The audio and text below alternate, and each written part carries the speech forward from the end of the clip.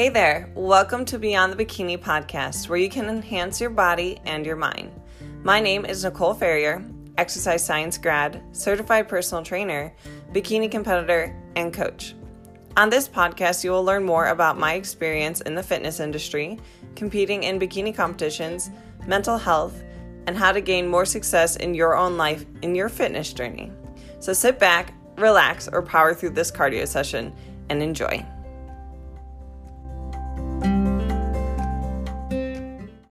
Welcome back, guys, to another episode of Beyond the Bikini Radio. I hope that everybody had a wonderful holiday.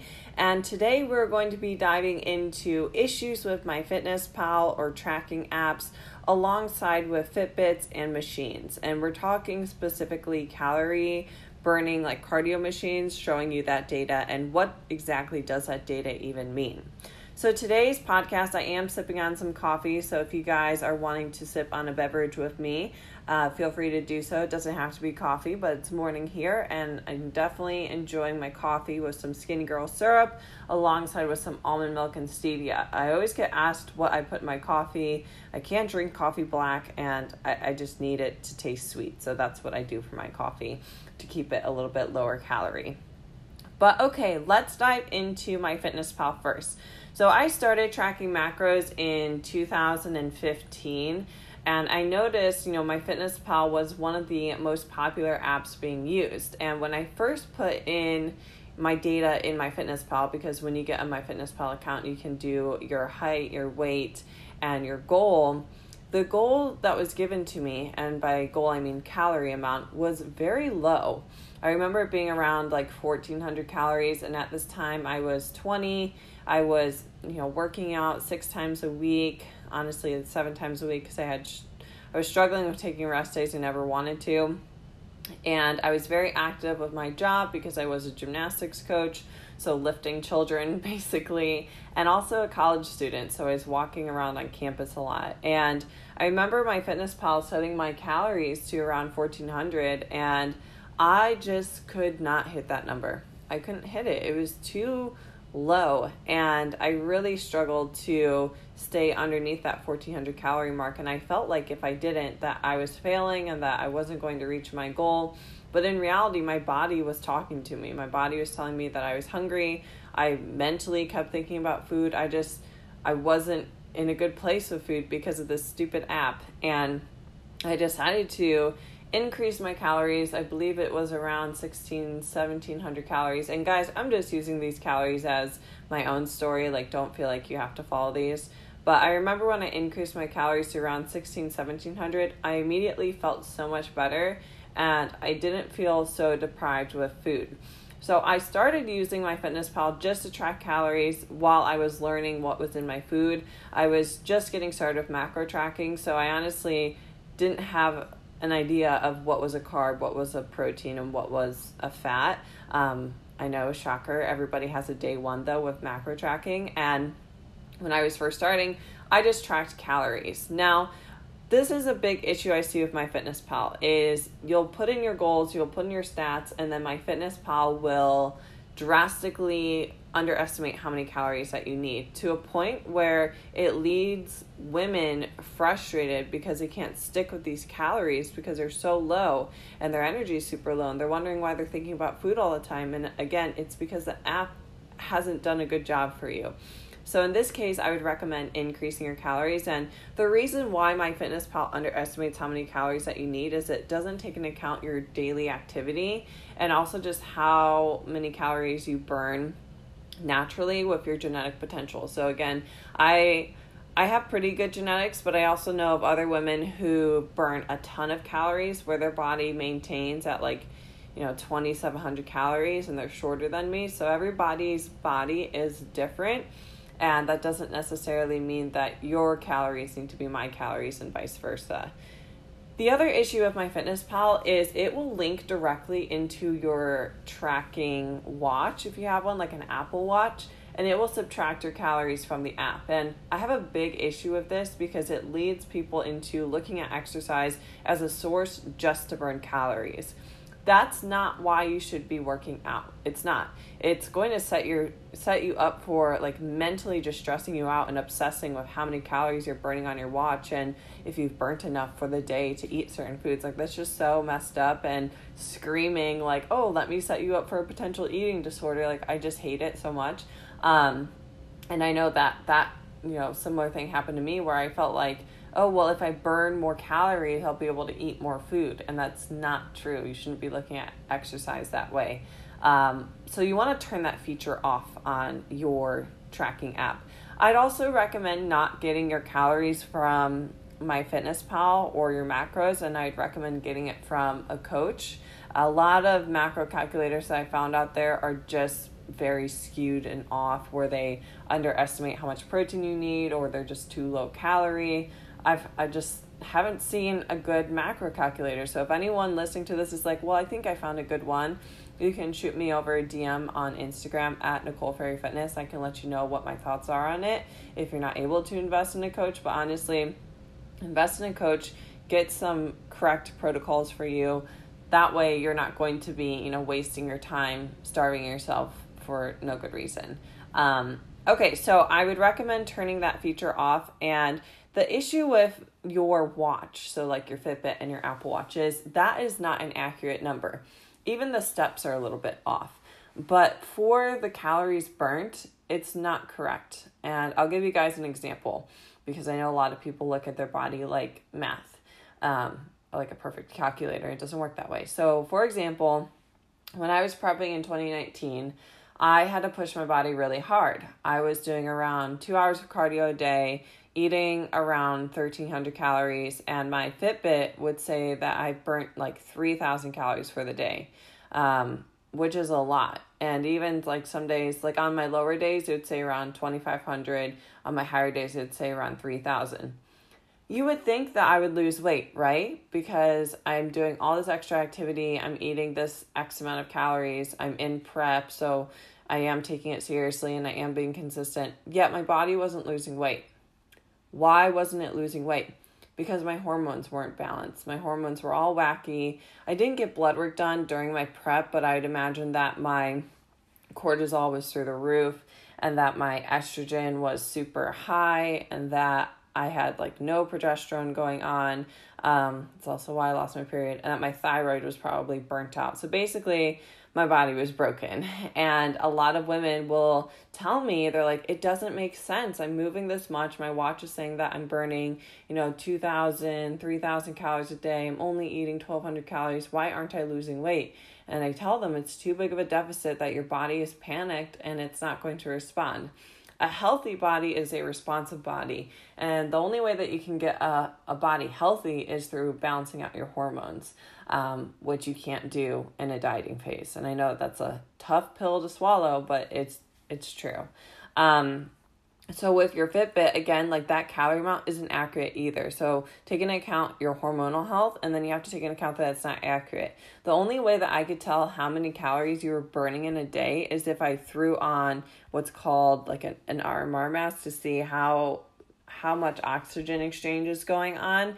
And you would have to wear that mask all day long, which is kind of funny because I'm saying this during coronavirus, so I feel like people are wearing masks all the time. But these masks are not the same. They're just so uncomfortable.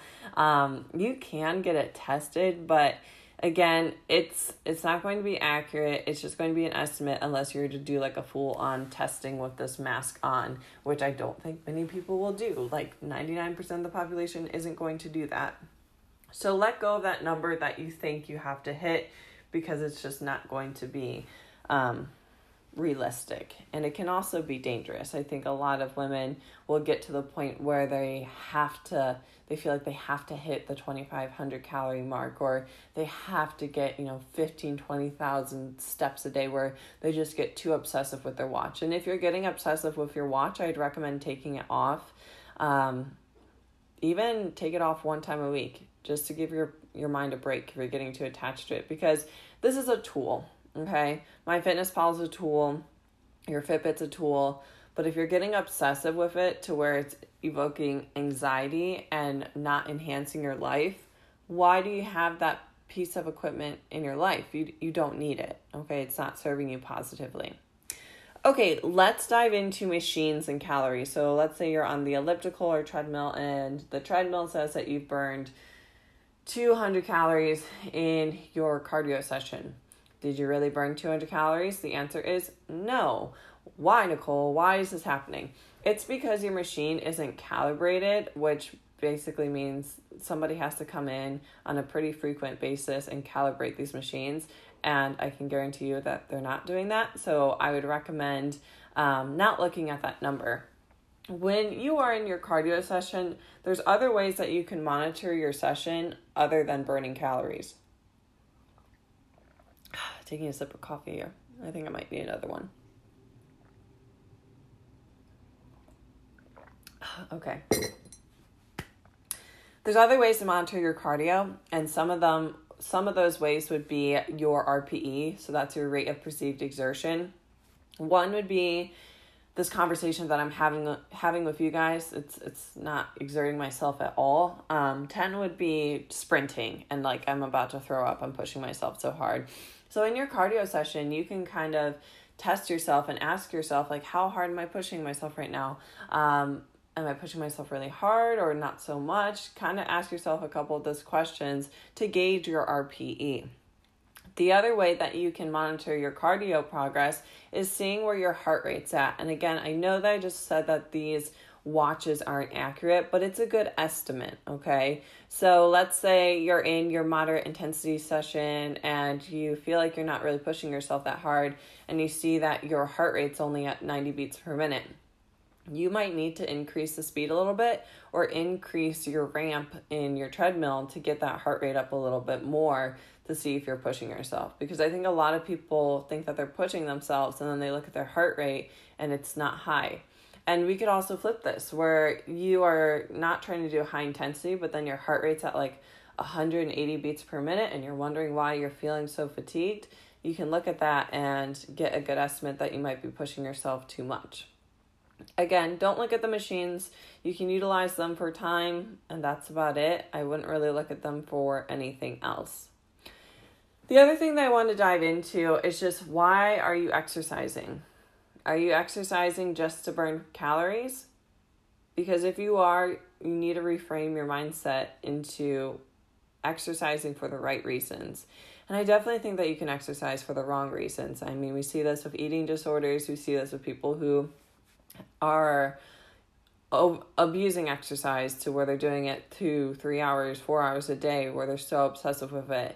And that's when you need to scale back on exercise. And I personally work out because I want to become the strongest version of myself. I want to be able to be a fit and healthy mom one day. I want to be able to live a long, healthy life.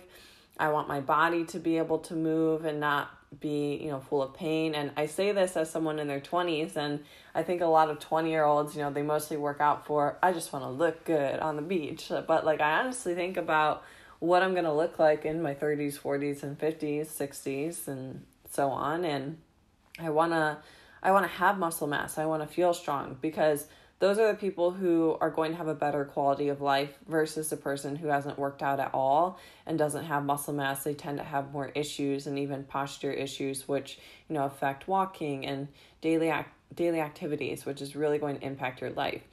So really ask yourself, what is your why? And your why needs to go deeper than, I personally feel like your why needs to go deeper than just looking a certain way, because everybody's looks are going to fade one day. It's the truth. You can tell your favorite fitness influencer your looks are going to fade one day if all they do is take booty pics. But it's true. You have to work out for your body, for your health, because that's what fitness and nutrition come down to. It's just your overall health. So if it's not bringing a better quality of life for yourself, I want you to question yourself. Why are you doing it? Okay, so the other thing that I wanted to dive into is just using MyFitnessPal obsessively. This is one thing that I like to work on with my clients, is not necessarily using MyFitnessPal for every single meal of their entire life, including birthdays, holidays, weddings, etc. You need to understand when to use the app and when to put it down. And I remember when I first started with macro tracking, I got too obsessive with macros, and I felt like I legitimately needed to track everything that I was consuming to a point where if I didn't track it, I wouldn't consume. And if I didn't like know the exact macros in certain food, I wouldn't track it. And this is unhealthy, and this is obsessive nature. And as someone who's recovered from an eating disorder, there's very similar behaviors with those two. And I would recommend, kind of taking a step away and reevaluating your relationship with this app. Personally, I like to, with my clients, once they get the hang of macro tracking and they can hit their protocols, I like to transition them into having an untracked meal. I've even had clients who have full-on untracked days or 2 days a week because they've been tracking their macros for a year, 2 years. They don't need to be tracking every single meal. I know that a lot of my clients didn't hit their protocols this, past holiday, July 4th, and I'm not going to beat them up for that, okay? They probably are seeing some family that they haven't seen in a while, and it's important for them to have that balance in place, and it's important for them to put down that app and not look at the app and look at the people around them. So if you're looking at your MyFitnessPal, feeling like you have to track and you don't know how to eat if you're not tracking your macros, like that's a big red flag. If you don't know how to eat without tracking your macros, that's definitely something that you need to work on. And I've been there too. And it's so funny because I refer back to previous off seasons with my competing career, like 2016 and 2017. I really struggled with tracking and being a little bit too obsessive with the app and being scared if I didn't track. And now it's funny because I don't mind tracking because my mindset has been improved with the app, and I track 6 days out of the week, and I take one complete whole day off of tracking, and my weight maintains. My hunger cues are in check. I don't feel stressed out around food.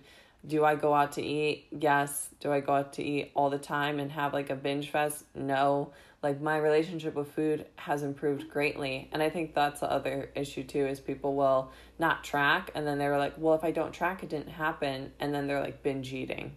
That's something that you should work on. But anyway, guys, I hope that this episode was helpful for you.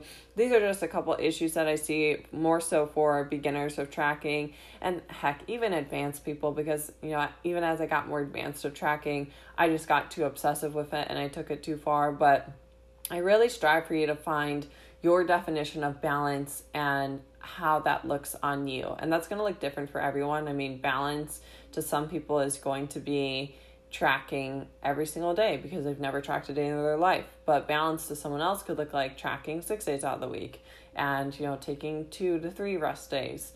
Balance will look different on everyone, but as long as your quality of life is high, as long as the relationships around you aren't being affected negatively, as long as you're not hurting anyone around you, including yourself, then I'd say you're good to go and just enjoy the process, because at the end of the day, health and fitness and chasing your fitness goals should be fun, and it shouldn't be a process that you hate. But guys, I also want to remind you that my next challenge is coming soon. I've been getting lots of questions on when I will be doing my next challenge, and it's going to be August 14th.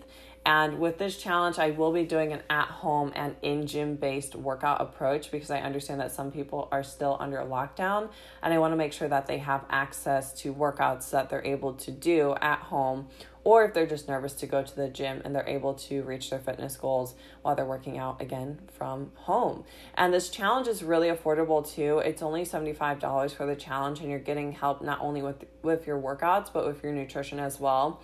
And I have my clients check in with me at week 3. So for the 6-week-long challenge, they're checking in at the midway point where I'm making adjustments to their macros and their cardio to keep them progressing, and even lifestyle habits if I see that they need to change and improve.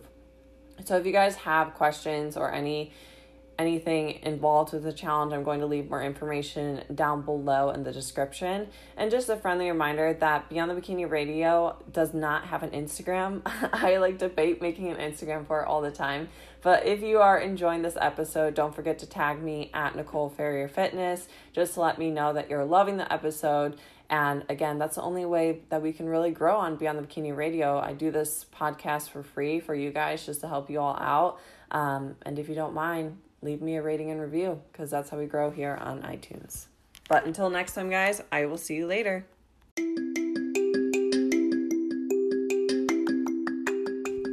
Hey guys, on the Beyond the Bikini podcast, you know I talk a lot about training and nutrition.